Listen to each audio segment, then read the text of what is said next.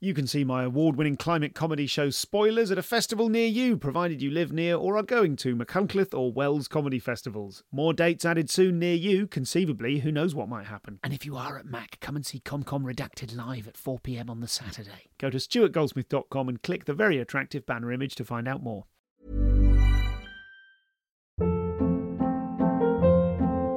Hold up. What was that? Boring. No flavor. That was as bad as those leftovers you ate all week. Keke Palmer here. And it's time to say hello to something fresh and guilt-free. Hello Fresh. Jazz up dinner with pecan-crusted chicken or garlic butter shrimp scampi. Now that's music to my mouth. Hello Fresh. Let's get this dinner party started. Discover all the delicious possibilities at HelloFresh.com. This is a podcast from comedianscomedian.com.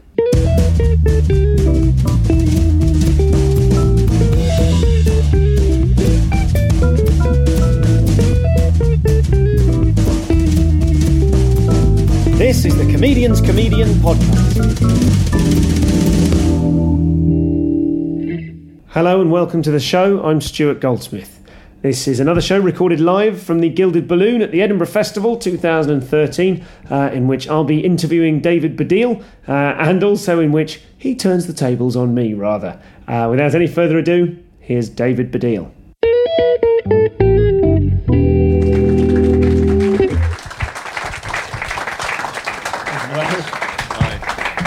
Thanks, David. I haven't quite grown out of I sort of feel like I should do a slightly formal handshake when inviting people. Why? Because I'm an OAP? Not at all. Not at all.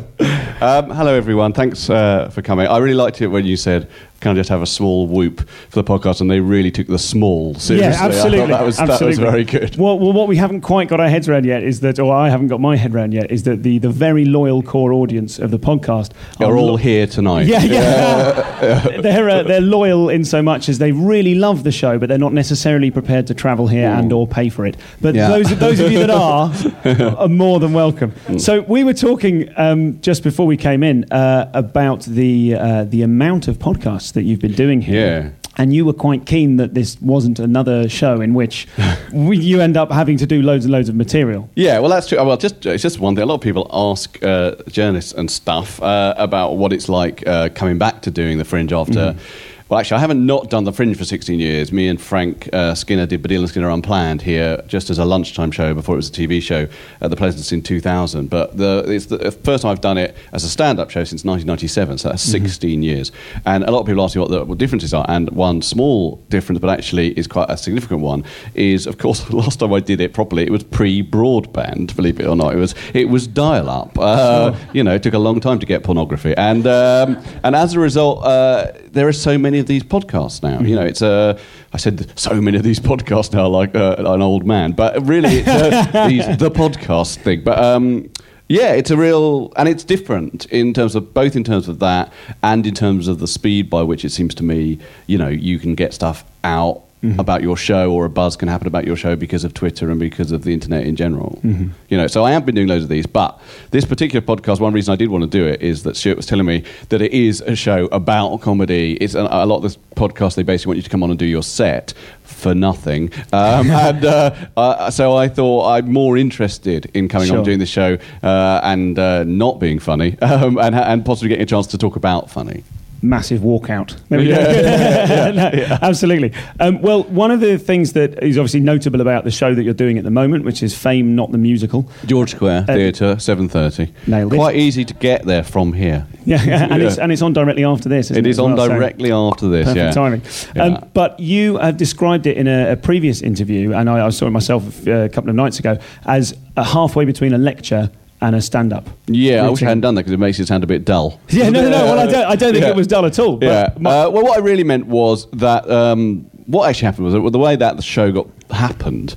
Because another thing people have said to me, someone said it to me today on a BBC 4 interview, said, why did you decide to come back to stand-up? And like a lot of things in this life, I didn't decide to do anything. I don't know whether people generally make, unless they're Hitler and they decide to invade Poland. Most people don't actually have that sort of front of the head way of living their lives. And what happened with me was I was hosting a show on Radio 4 called Forethought, which I still do, and that is a really great show, I think, because all I do is introduce brilliant people and they talk. It's the sort of thing you'd only get on Radio 4 about one subject for 14 or 15 minutes. It could be anything from the history of glass to a nurse talking about how awful it is working in terminal children's wards. I mean, kind of amazing stuff. Sure. And it's part of this culture now, which I think is a kind of strange cousin of stand-up, which is what TED has done and a few other things, which is sort of stand-up ideas, not necessarily comedy, although they can be funny. Sure. So I got asked to do one of those, I think because I'm on Forethought, which is called 5x15 at the Tabernacle in London, which is in West London. And it's the same thing, mainly writers come on and they talk for 15 minutes just about something they are passionate about or know about. And I got asked to that, I thought, what can I talk about? I'll talk about fame, because I kind of know a lot about fame just by virtue of having been in and out of the British public eye over a long period of time. So I did it, and I wrote it differently from the way that I've written stand-up before, because I thought of it as this kind of different culture. So I didn't write it with a view of like, where's the next gag coming from? Sure. And I didn't write bang, bang. I just thought, I've got something to say about fame, and I'll try and do it with storytelling and with argument and blah, blah, blah. I did know it was comic. Yes. I knew there would be fun, there would be laughs, but I didn't expect to hit laughs in the same way. Okay. And then it got loads of laughs. I mean, really big laughs. Yeah. And I thought, oh, maybe this is a way back into doing it. Not that I've been desperately searching for it, but I thought, because I had actually done some stand-up on the London cabaret circuit. I'd done 4 gigs just in clubs 2 years before. Just half an hour of new material, completely the same stuff that I did before, observational comedy, not particularly linked by anything except crowbarring one thing to another.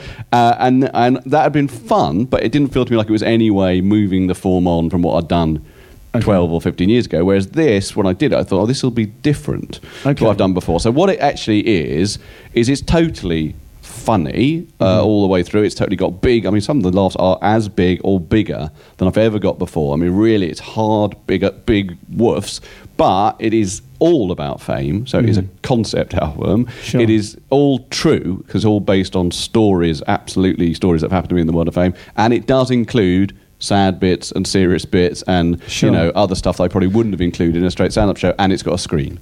Did you? And it's got a screen. It's got a screen. Nice. Which a lot of stand-up now has, doesn't it? A lot of the form of stand-up, since you last were kind of regularly doing stand-up shows at Edinburgh, has changed to encompass a lot of those elements. Well, I did use a screen actually last time I was here. I used it not as much, but I used it a bit, and I did a routine called Bills of Mortality, which is these things I found that had lists of what people died of. That's what they used to publish in the 16th century, 17th century, is lists of what people died of. And they are literally things like fell from the steeple of St Giles Cripplegate 1, and then like plague 100,000, and so I would bring these up and talk about them, and that was quite early on for using a screen, I think. Yeah. Did you find when you were writing this from the point of view of not needing to write funny, when you were writing for the original lecture, did you find yourself at any point thinking, having said that, then it got loads of laughs, did you find yourself thinking, oh bollocks, I wish I'd written the old stand-up like this, to write, to follow the idea rather than to feel chased by the need to get laughs? Maybe a little bit. I mean, insofar as people really like this show, not that they didn't like it before, but actually I was never a critically revered comedian in any way. I was always a successful comedian and really kind of popular and selling out big venues and all that stuff. But, me and Rob, neither me, in my incarnation with Rob Newman nor with Frank Skinner, were we comedians who particularly liked by, journalists, really. And they do like this one, which is not particularly something that I am pleased about it. It would be stupid to say I'm not, but my interest is not them. But I do think my interest is always in trying to express in stand-up or in performance who I actually am. And I think at some level, considering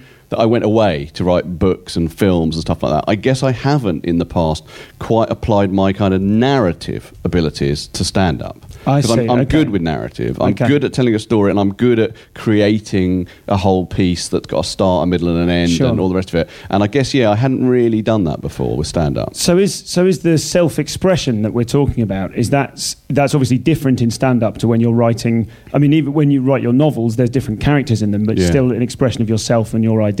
Yeah. So what's the difference between that sort of writing and the stand-up writing you've been doing more recently? In terms of, because you're writing a narrative about yourself, and it's all. I mean, I assume it's all true. In terms of it being true, it's a really key thing. Mm-hmm. I mean, I do a gag at the start, which I might as well do over this, but I talk about. I want to express that the show is true, and I talk about the fact that I do happen to have a kind of OCD, sort of low level on the spectrum thing about truth, which is I hate it. I can't veer any way from the truth.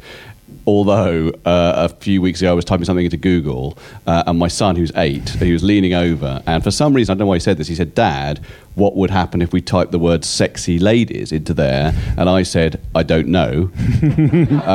But that is true. That story itself is true, and it is there to say, this is very true. And the truth thing is important, because the show really is about the fact that fame will create of you a version out there. Yes. There is a version out of you, and it's not who you are.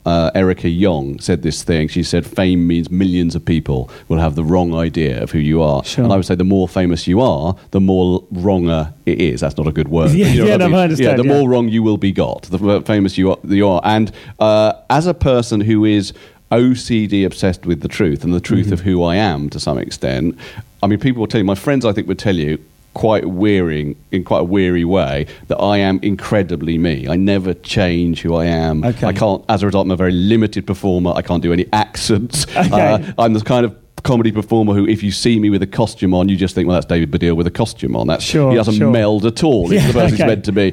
And so that's just who I am. And then it's weird and comic and disturbing that there is a version of me out there that is not me, and that people have in their minds and sometimes come up and rub against me and whatever. And to some extent, the show is about that. It's about that gap. Do you think there's a parallel with the stand-up that you wrote about yourself when you were writing stand-up 15 plus years ago?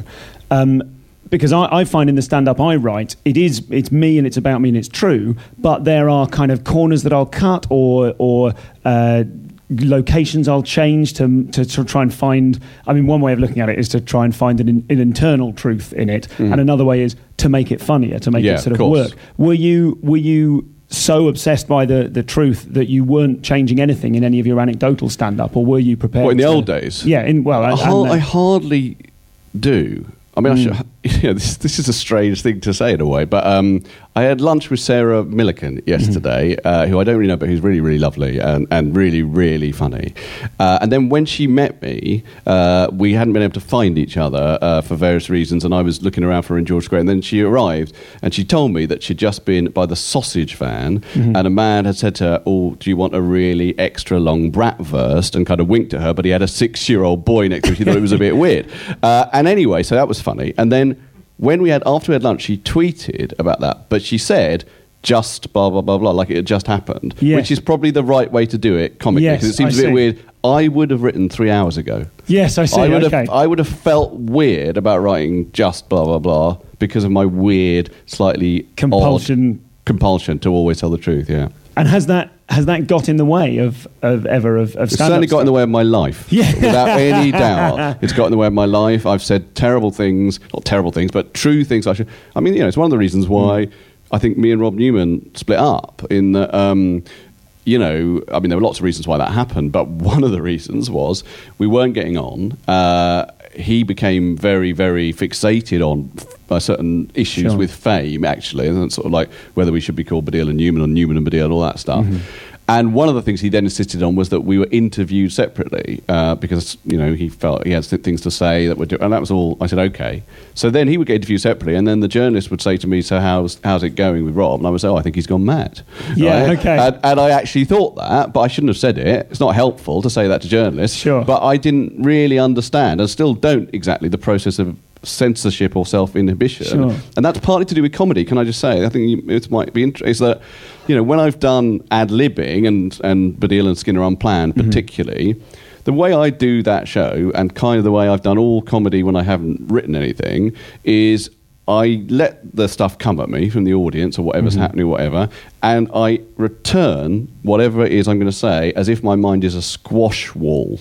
Yes, or a brick wall that someone's thrown a ball at. It just comes straight back. And that is really how I live my life. That is how I've become a comedian in a way, which is because I don't have self-censorship, and it's not a good way to live your life, but it can be useful for a comedian. Very useful for a comedian to have those skills. Yeah. So in the just to digress in the writing of your novels, how did that process work in terms of the squash wall analogy? Yeah. It's a bit different in writing a novel. Sure. Because I think that is how I am as a performer, and particularly as a performer for things like unplanned or improvisation of any sort, or just being on stage. And, when I first started comparing the Comedy Store, which I was doing in the late 80s, for crying out loud, seems like it was obviously a long time ago, but that was how I moved from being a comedian who just had 20 minutes that he stuck to rigidly, and somebody would compare the Comedy Store and got heckled at or whatever, and I thought, this is what I'll do. I'll just...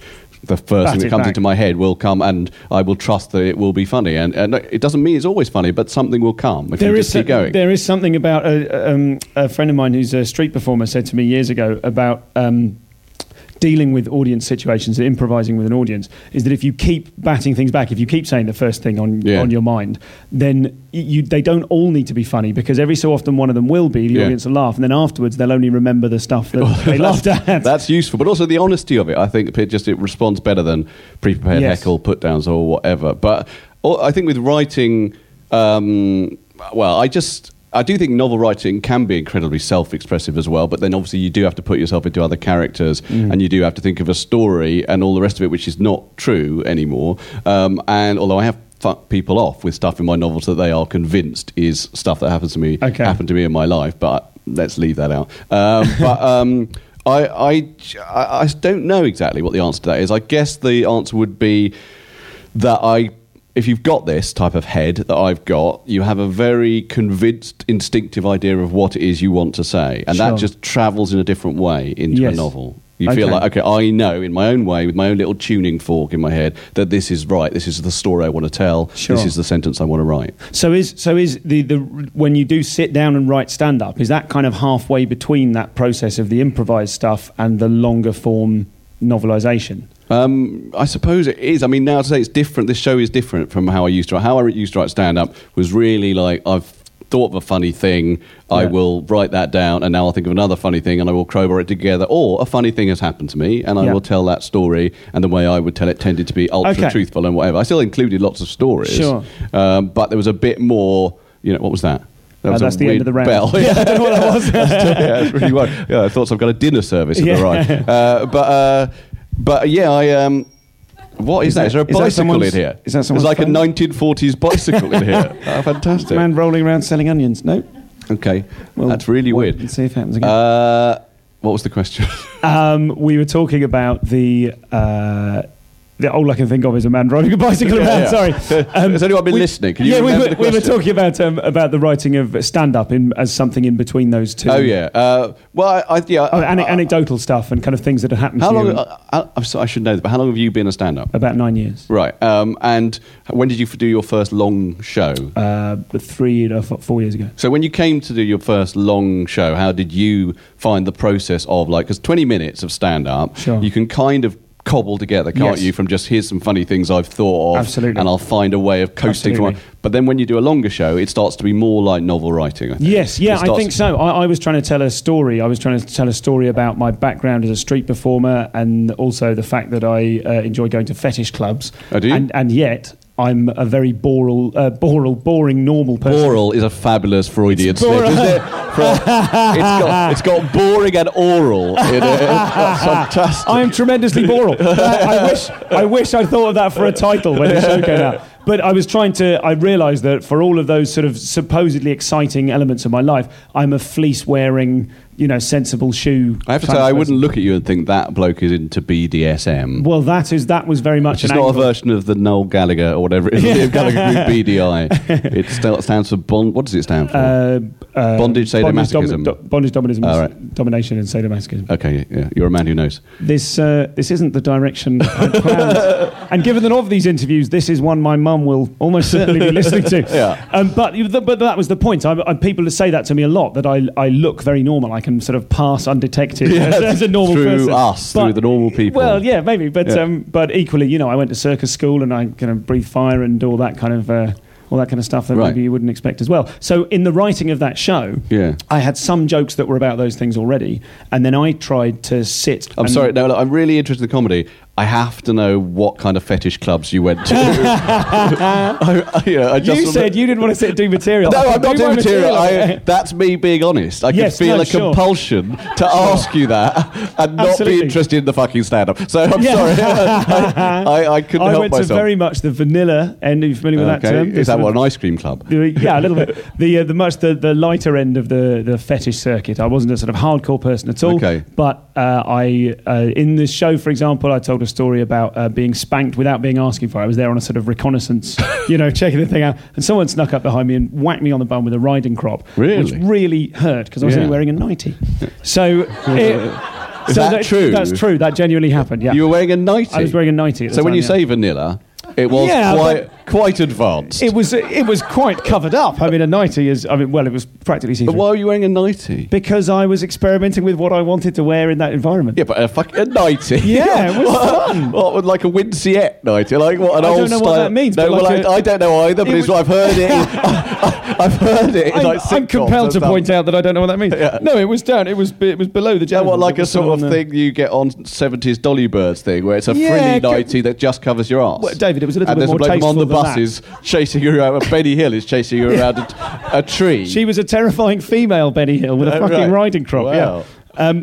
But where were we? We were that show. There's that story is told on the album on the business cards that you can download free that are on all your seats. StuartGoldsmith.co.uk/album for any listeners. Now, so you were telling that story. So I was trying to tell... I had some material about that. I had some material that was, I guess, a combination of the dirty material that a new comic writes and does because it's sort of more successful because there's an element of outrage, and combined with something that I thought, this could actually be my angle. Is I seem very happy and candid talking about the fringes of sexuality. Right. So I had some of that material, and then I tried to write a story through it that would draw it together. But I felt like I was trying to bash out a novel because I really spent. Yeah, I know you're laughing. Yes, I know you're laughing at the words bash out there. Bash out. I left it. I expect more from the audience of this show. You told me this was a high-class podcast. I thought I'm going to leave bash out.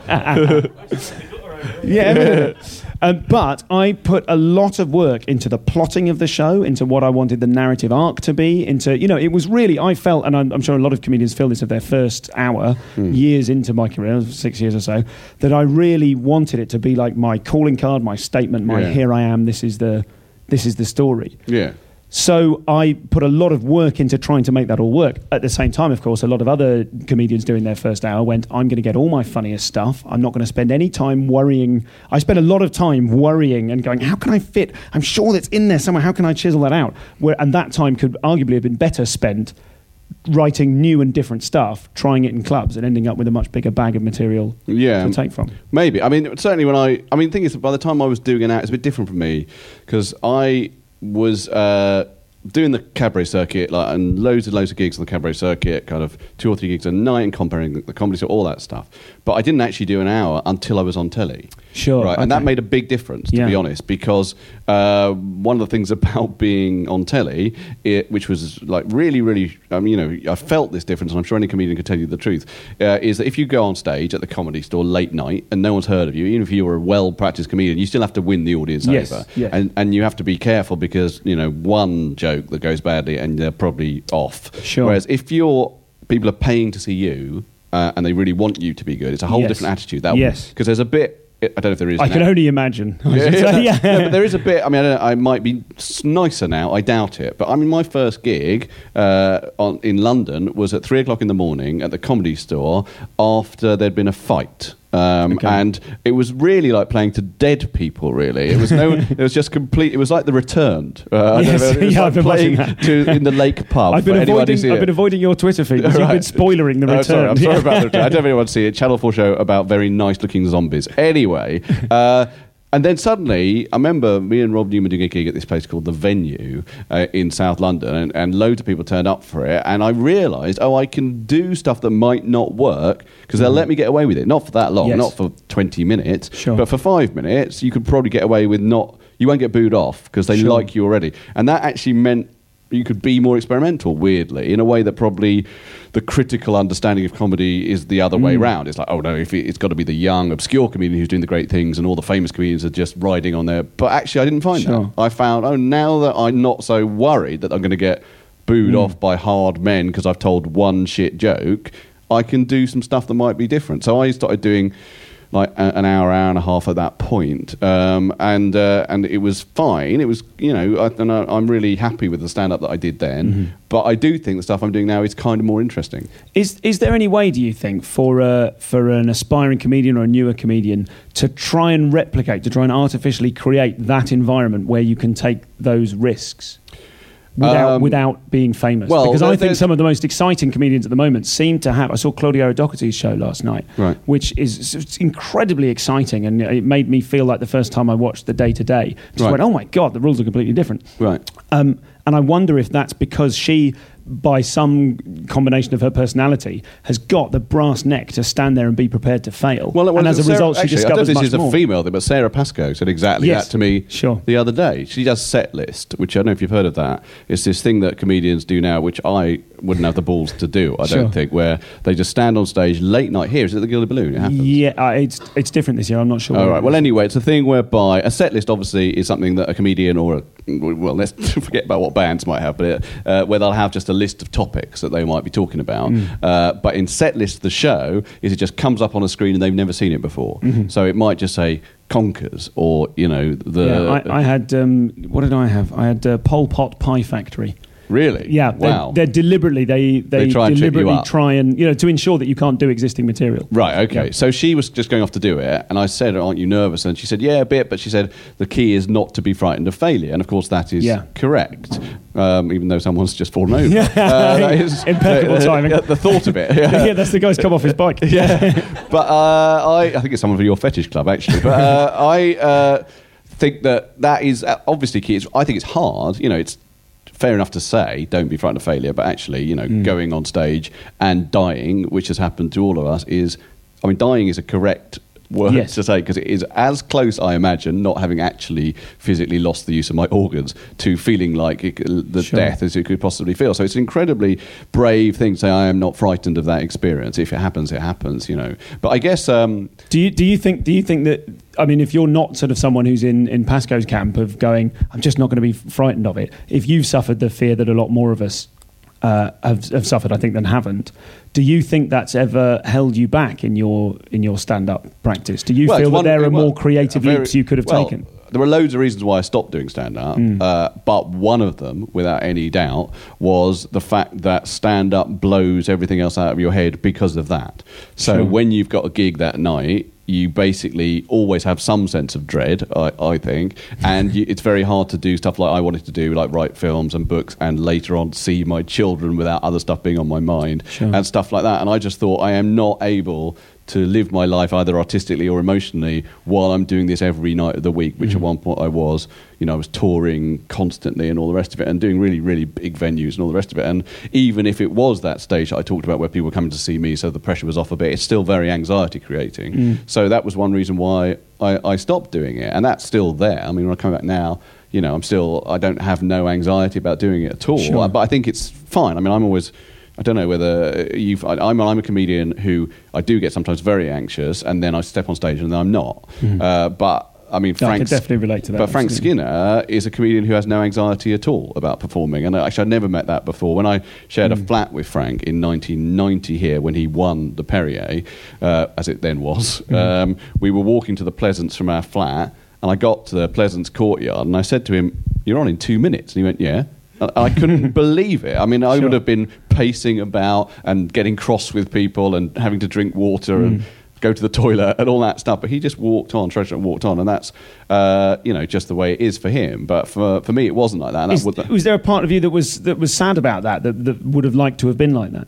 I don't think so, because that wouldn't have been me. I am neurotic, and I am Jewish, and I am the person who I am, and that's the way that I perform. And actually, I get something out of that transformation from feeling anxious and dreadful and suddenly walking on stage and it's okay. There's some huge, that's part of the joy of performing for me, is that suddenly slipping away. I'm fine with it. Well, we've all learnt quite a lot about David so far, as well as something about Stuart. Moving on, however, I'm very pleased with this one. I'm very excited by the squash court analogy. I think it's a great way of putting it. Just the idea with improvising being to return the serve. I think that's a really apt way of describing that. More fascinating stuff on fame and on David's writing technique coming up in a moment.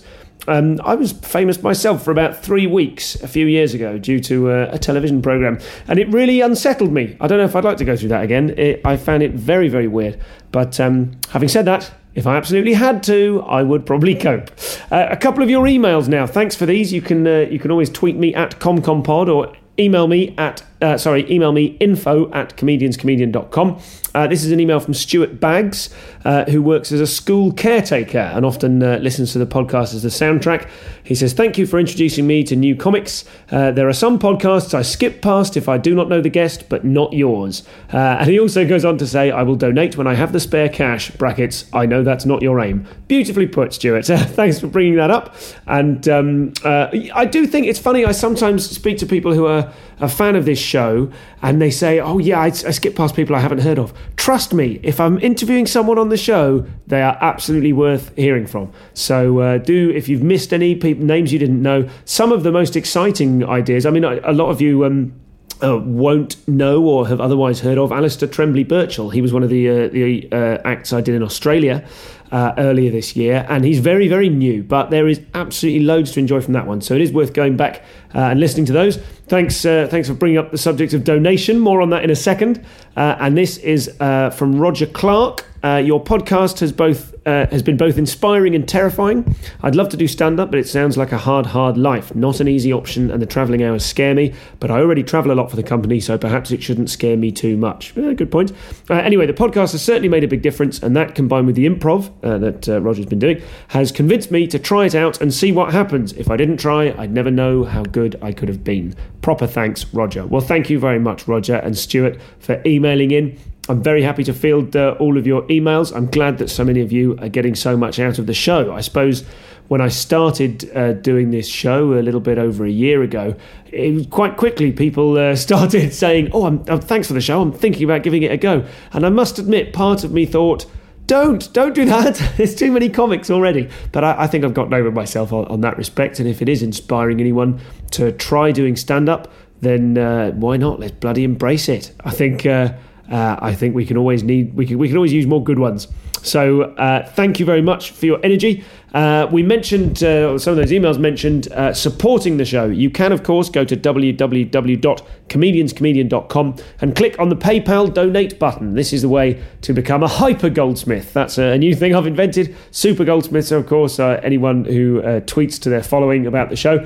A hyper goldsmith, you simply donate me some money, and in return you get loads of great stuff, none of it tangible, most of it things like the feeling of having support, well, all of it, the feeling of having supported a thing you like. And on that note, a special mention to the excellent comedy producer David Allison, who created the fabulous This Is Your Trial show and format, which is available now for gigs and one-off tailored events and stag do's and so forth from thisisyourlaugh.co.uk. David is always first with a new idea, and he's one of those rare people who really actually gets round to doing them. He suggested on Facebook recently a system of asking from people you know that instead of giving you a Christmas present that they donate to your favourite podcast, sort of like buying someone a virtual goat. Great idea. So fire away if you'd like to do that. Comedianscomedian.com, hit the donate button. You can select the amount you'd like to donate, and I like to think the people who can afford the show, can afford to give me some money, pay for the ones who can't. So that's all the blurb. A couple of little plugs at the end, but now let's get back to David Baddiel. Selling a little or a lot? Shopify helps you do your thing however you cha-ching. Shopify is the global commerce platform that helps you sell at every stage of your business. From the launch your online shop stage to the first real-life store stage, all the way to the did we just hit a million orders stage. Shopify is there to help you grow. Shopify helps you turn browsers into buyers with the internet's best converting checkout. 36% better on average compared to other leading commerce platforms. Because businesses that grow, grow with Shopify. Get a $1 per month trial period at shopify.com/work. Shopify.com/work. Ever catch yourself eating the same flavorless dinner 3 days in a row? Dreaming of something better? Well, HelloFresh is your guilt-free dream come true, baby. It's me, Keke Palmer. Let's wake up those taste buds with hot, juicy pecan-crusted chicken or garlic butter shrimp scampi. Hello Fresh. Stop dreaming of all the delicious possibilities and dig in at HelloFresh.com. Let's get this dinner party started.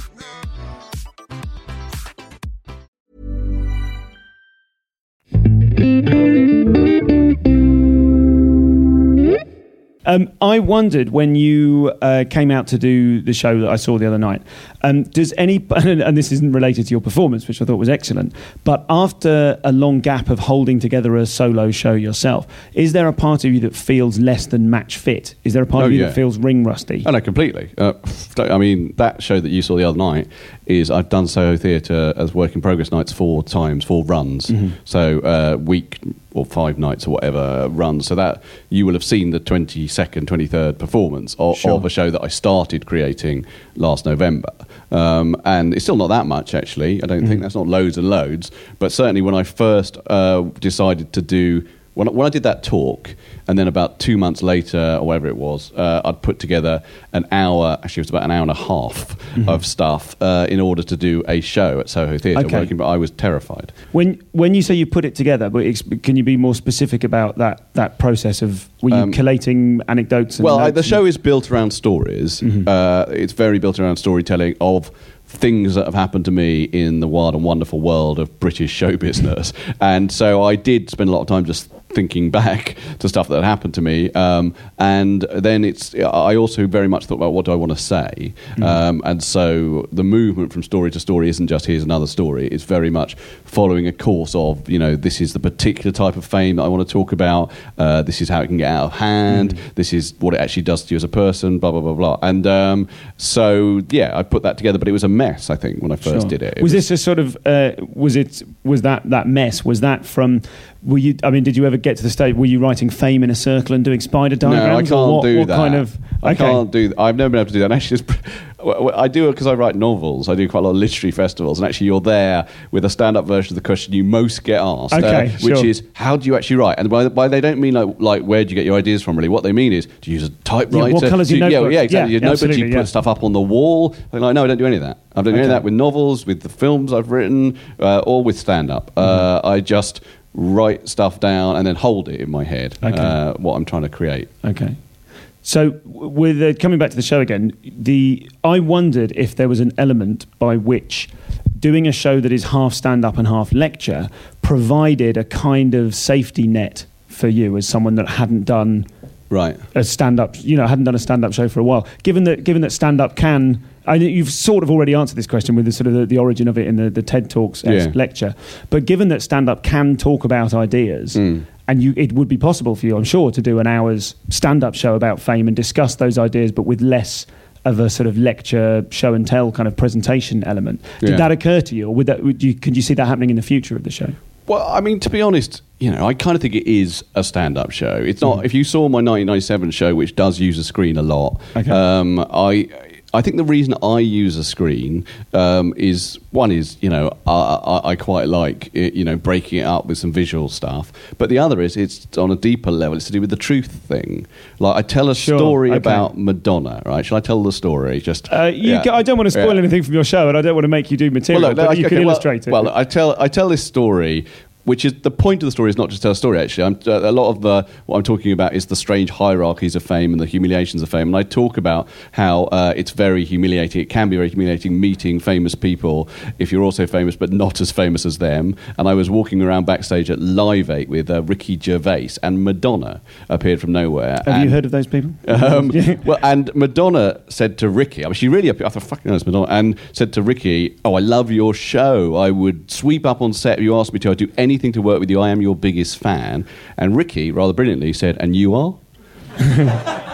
And Madonna, rather brilliantly, said, Paris Hilton, right? Which really raised her in my comic estimation. And then, because when Madonna's around, clearly big stars appear from nowhere, David Williams appeared, and she said to him, I love your show. I'm a lady. It's so funny. And David was really grateful and flattered. And then Ricky said, and this is David Baddiel. And Madonna said, hi.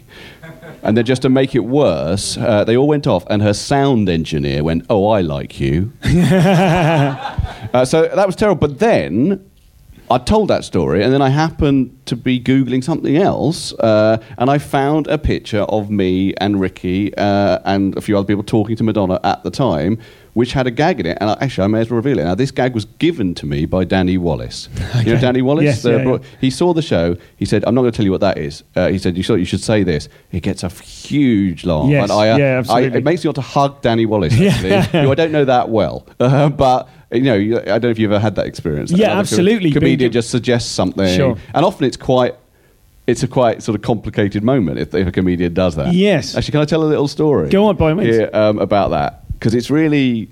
Actually, I was doing work in progress nights anyway, and if you're doing work in progress nights, you quite want people to suggest things. So some comedians have come and been really nice, but said, "What about this?" And that's totally fine. But other times it can be a bit like, "Yeah, who do you think you are telling me what?" And I had that experience when I went to see Chris Rock. I went to see Chris Rock, right? And he was brilliant, but he was doing this bit at the time. This was about 6 or 7 years ago, about how if someone pisses you off, then it's all right to be really offensive to them if there's something about them you can be offensive about. And he used an example. He talked about someone with one leg crashing into his car, and then he did a long rant about you fucking one-legged blah, blah, blah, you one-legged whatever. And it was a funny bit, but he had, in his show, hardly done any reference to being in Britain. So I met him afterwards, and I said to him, sorry, he had no idea who I was a comedian. I said, sorry, I'm a comedian. I know it's really weird suggesting this, but I think it will go really well if after you've done the whole one-legged bit, you just take a breath and you go, Heather, right? Like she's been shouting. And this was the time that Heather Mills was an enormous kind of figure in the British public imagination. And Chris Rock really politely wrote it down and then went, why? Right? It was incredibly embarrassing. He said, why? And I said, well, you know Heather Mills? And he didn't really. And I said, well, she's got one leg. And I was really wishing I hadn't said it. And I think it'll go well and whatever. So I was really embarrassed.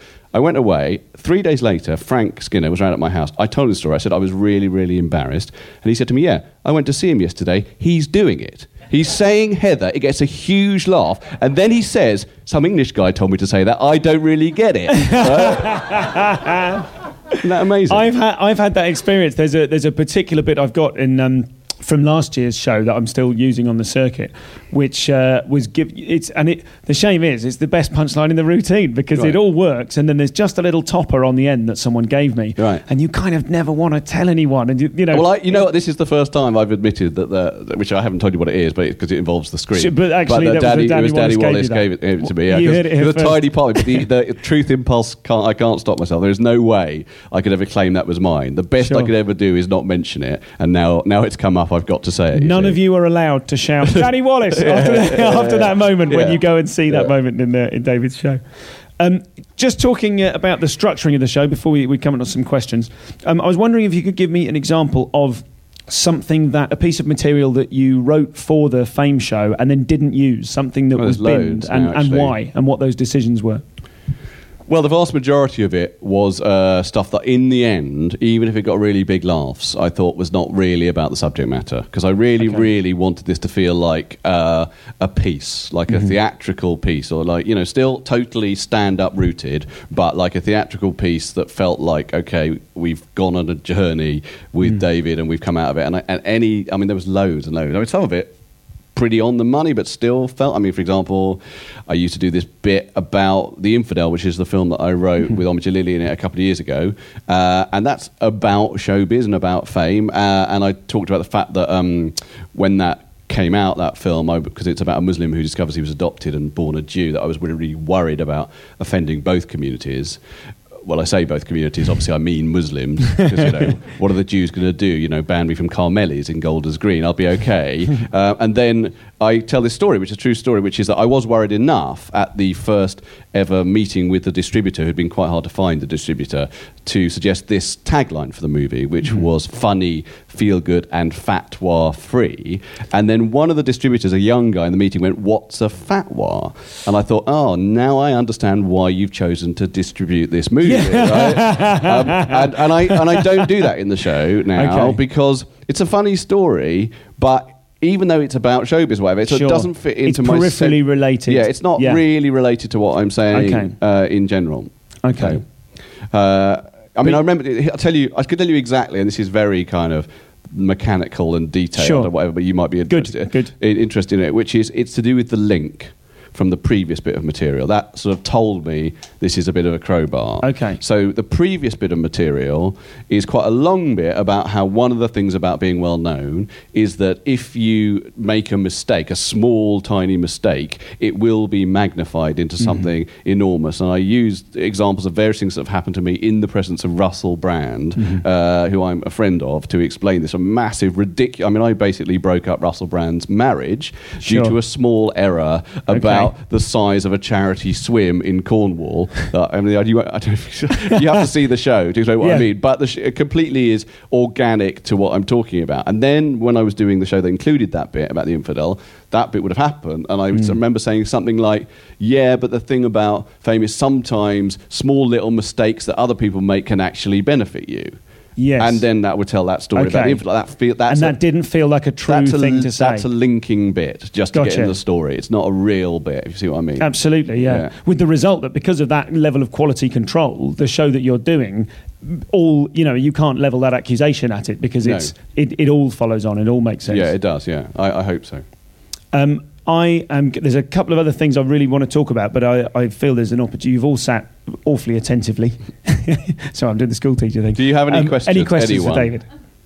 This is always a terrible bit. It's a terrible bit. I think people might do. Normally, in my experience of asking audience if they've got any questions, there's like that bit that we've just done where people think, oh, I have, but I'm too shy. And then one person does. Yeah, normally someone does. I could be wrong, but does anyone... Let's try again. Does anyone have any questions at all? You look like you do, just the way you're looking at me.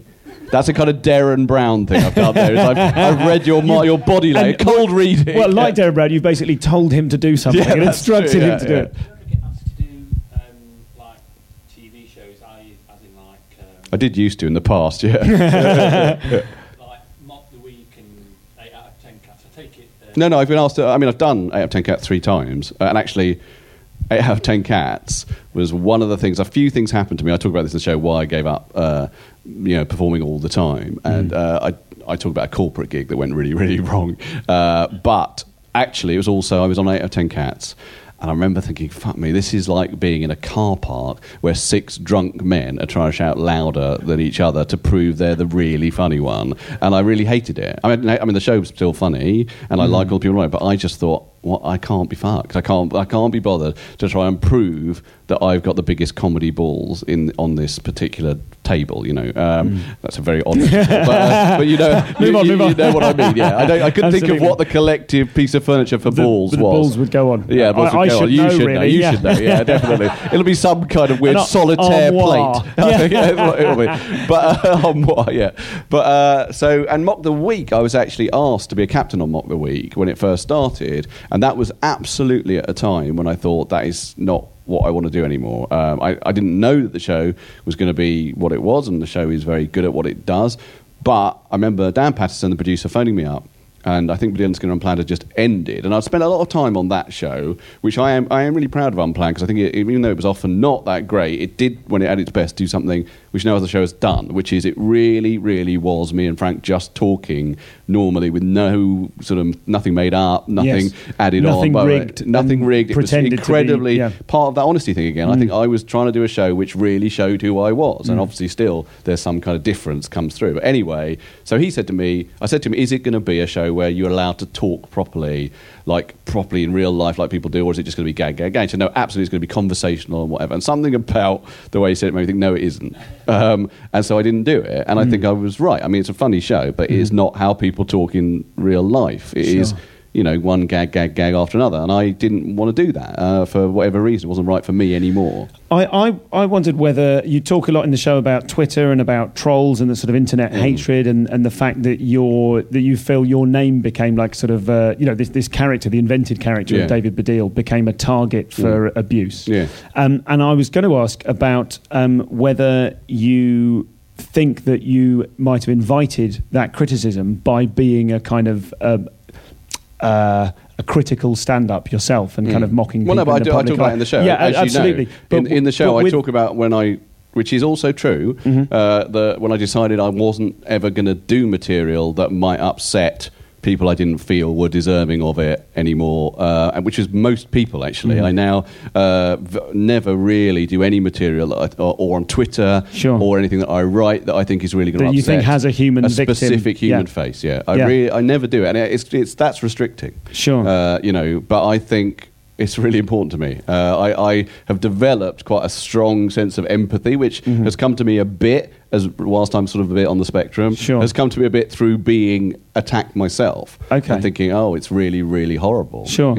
And these people who are attacking me, they don't have any sense of what that creates in me. That must be the same for when I attack people. So I stopped doing it. I used to do it a lot when I was just starting out. I just wondered whether in the context of doing those panel games, not the panel games, but in the context of doing the Unplanned show and you being absolutely yourself, that maybe also the reason why you were the target of such sort of, really kind of angry criticism, or apparently angry criticism, might be because you were warts and all. You were being entirely yourself and not cutting away to nail a joke. Do you think this gentleman's got a question, so shall we take that and then I'll come back to that? Just jumping back to the internet thing. Yeah. Do you feel as a comedian now that with all the stuff that's going on the internet, you are getting sensitised? I'm not quite sure what you mean by sensitised. Censored. Yeah. Censored. Oh, right. Well, certainly, there's no question, obviously, on Twitter especially, that if you say something that can be taken out of context, next thing you know, you can have the most incredible storm over your head. And, I think that is a bit of a problem. And I think it was Alan Carr who once said that Twitter is like talking to a maiden aunt who doesn't understand sarcasm, because it is true that you can say something on Twitter that is obviously a joke and it will be taken in the most literal. In fact, here's an example. And actually, this is something I thought about including in the show as well, but I haven't included it, which is... and this probably would have fitted in, but I just kind of felt the show was too long. When ITV did An Audience with Les Dawson thing that was on a while back, do you see that? They took a hologram. It was a really weird and creepy show, I thought. A hologram of Les Dawson, and he did the An Audience with that he would have done had he not died. So I tweeted at the time, if you can do an audience with Les Dawson, why can we not have the trial of Jimmy Savile? And someone tweeted me, I don't think that would be permissible in a court of law, right? And there is no doubt that was not a joke, because there was no element at all in which it was a joke. And why bother, in a way, with a joke? So, and I just think someone on Twitter, if you do a joke, will take it literally, however obvious a joke it is. And, if you could fall over on a banana skin on Twitter, someone would say you should not have left that banana there, that's bad. And so it is true that it's a problem, but I try as much as possible to say what I want to say whilst being aware of that stuff. Given that you suggest that your Twitter usage now is not your Twitter usage, your use of targets in comedy. You were talking about that before, sorry. Yes, that's okay. Did you think that you said a victim because of the warts and all well, thing? I wondered if because I don't know. really I think there's lots of reasons for it. I mean, I think when I first started, I was still doing lots of attacks on people. I mean, this wasn't, when the first Who Was Mary Rights Students had a bit of that in it. It was pretty brash. My sort of demeanour was quite, probably quite arrogant, but also as a class thing. In Britain, it's very extraordinary still. Everyone has to be pegged within whatever ideas of class there are. Sure. So because there is no, and I talk about this a lot in the show, no complexity in the understanding of personality on TV. I was pegged very quickly as being middle class because I went to Oxbridge. In fact, my background is really complicated because my mother's a refugee from Nazism and my dad is a working class Welsh bloke and whatever. And I was clever, so I went to Cambridge, but that is nothing to do with my class or whatever. But I don't care. I would never spend a lot of time saying so. I'm not, because I think it doesn't matter. It's nothing to do with whether you're funny, nothing to do with who you are, how much money your parents earn, But there's a desperation to peg you as something like that, and that immediately will fire into people who want to slag you off for whatever reason or whatever. Sure. I was going to ask about whether... I've forgotten where I was. I'm sorry, this is the first time I've done this in the run. We've talked about several things. It's all right, don't worry.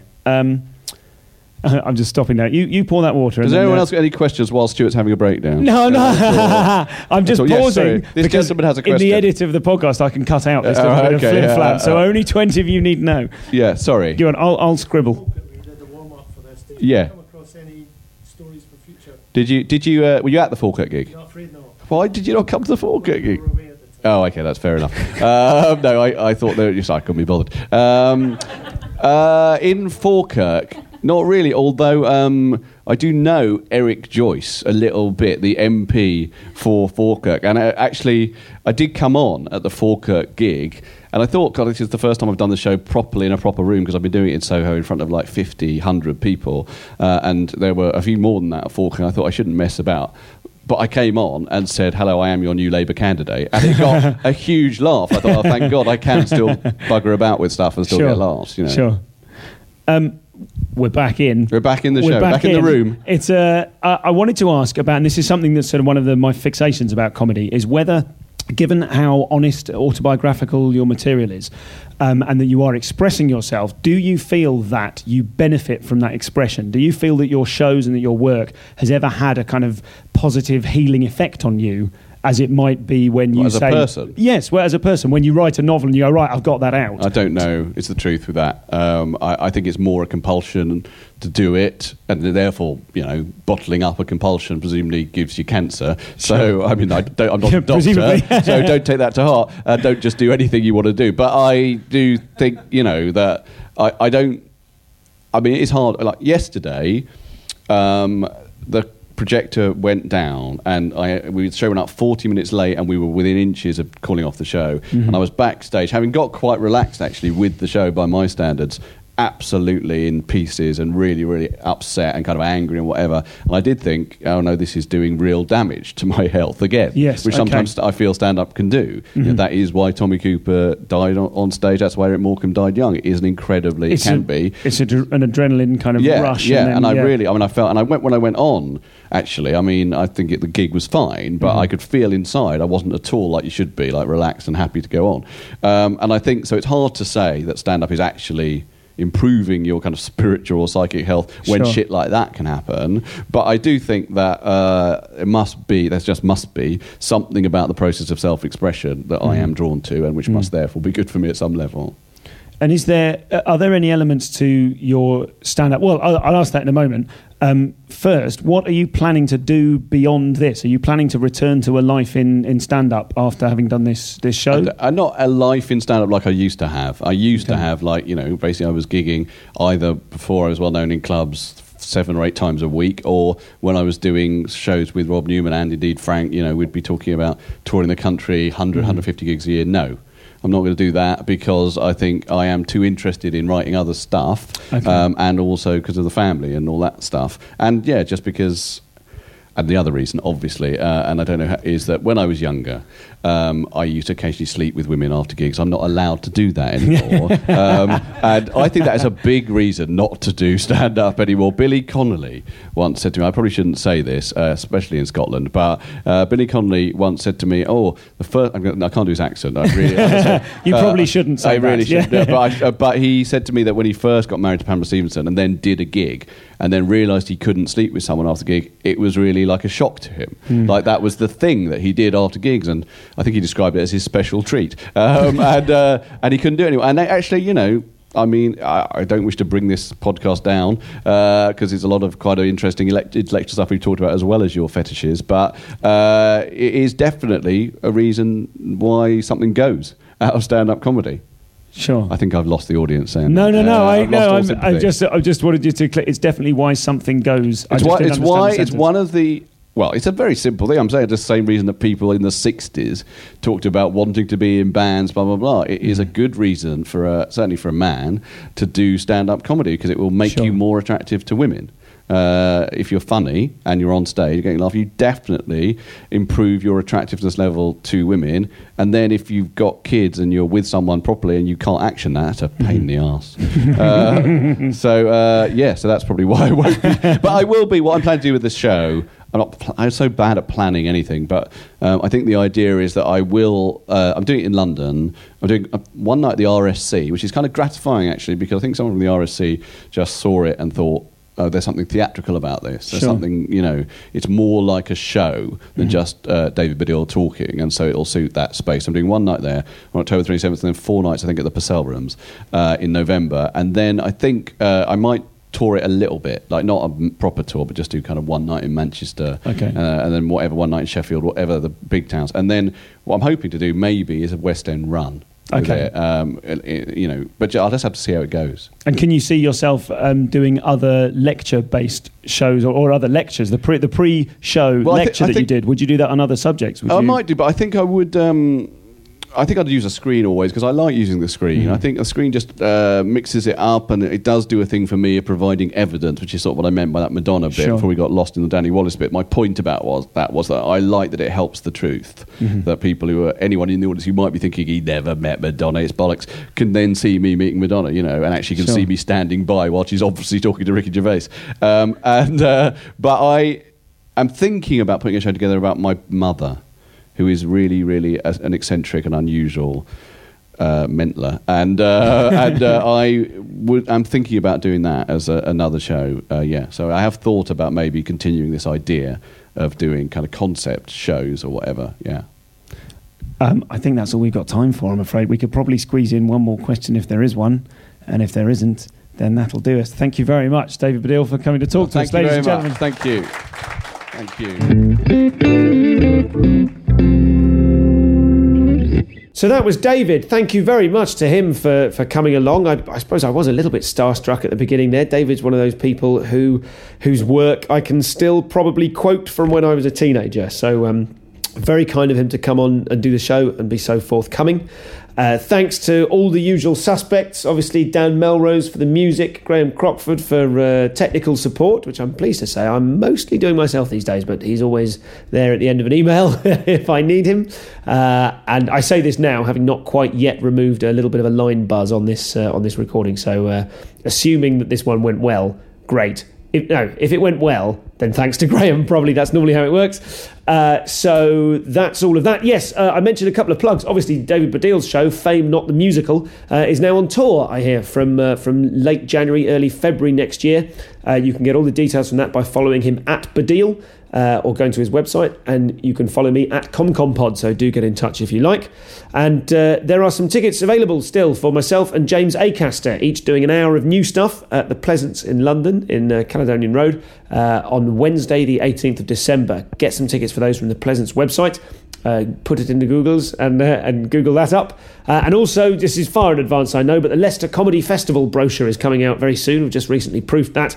On the 16th of February next year at the Leicester Comedy Festival, I'll be doing a live ComCom pod interviewing the brilliant Jared Christmas, and I'll also be doing my, by then much more ready, work in progress solo show. There's another great live ComCom pod coming up soon next year with one of my most requested guests. I'm very excited about this. I'll give you a clue. It's not Daniel Kitson. I know that's not really a clue. It just isn't. It's someone else quite different and very excellent indeed. So stay tuned. Keep listening to find out more stuff.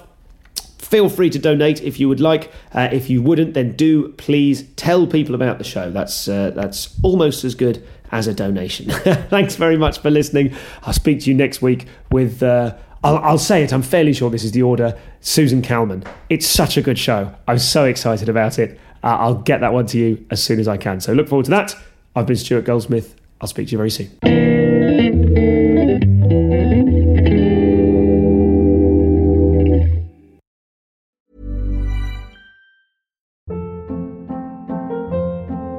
Hold up. What was that? Boring. No flavor. That was as bad as those leftovers you ate all week. Keke Palmer here, and it's time to say hello to something fresh and guilt-free. Hello Fresh. Jazz up dinner with pecan-crusted chicken or garlic butter shrimp scampi. Now that's music to my mouth. Hello Fresh. Let's get this dinner party started. Discover all the delicious possibilities at HelloFresh.com.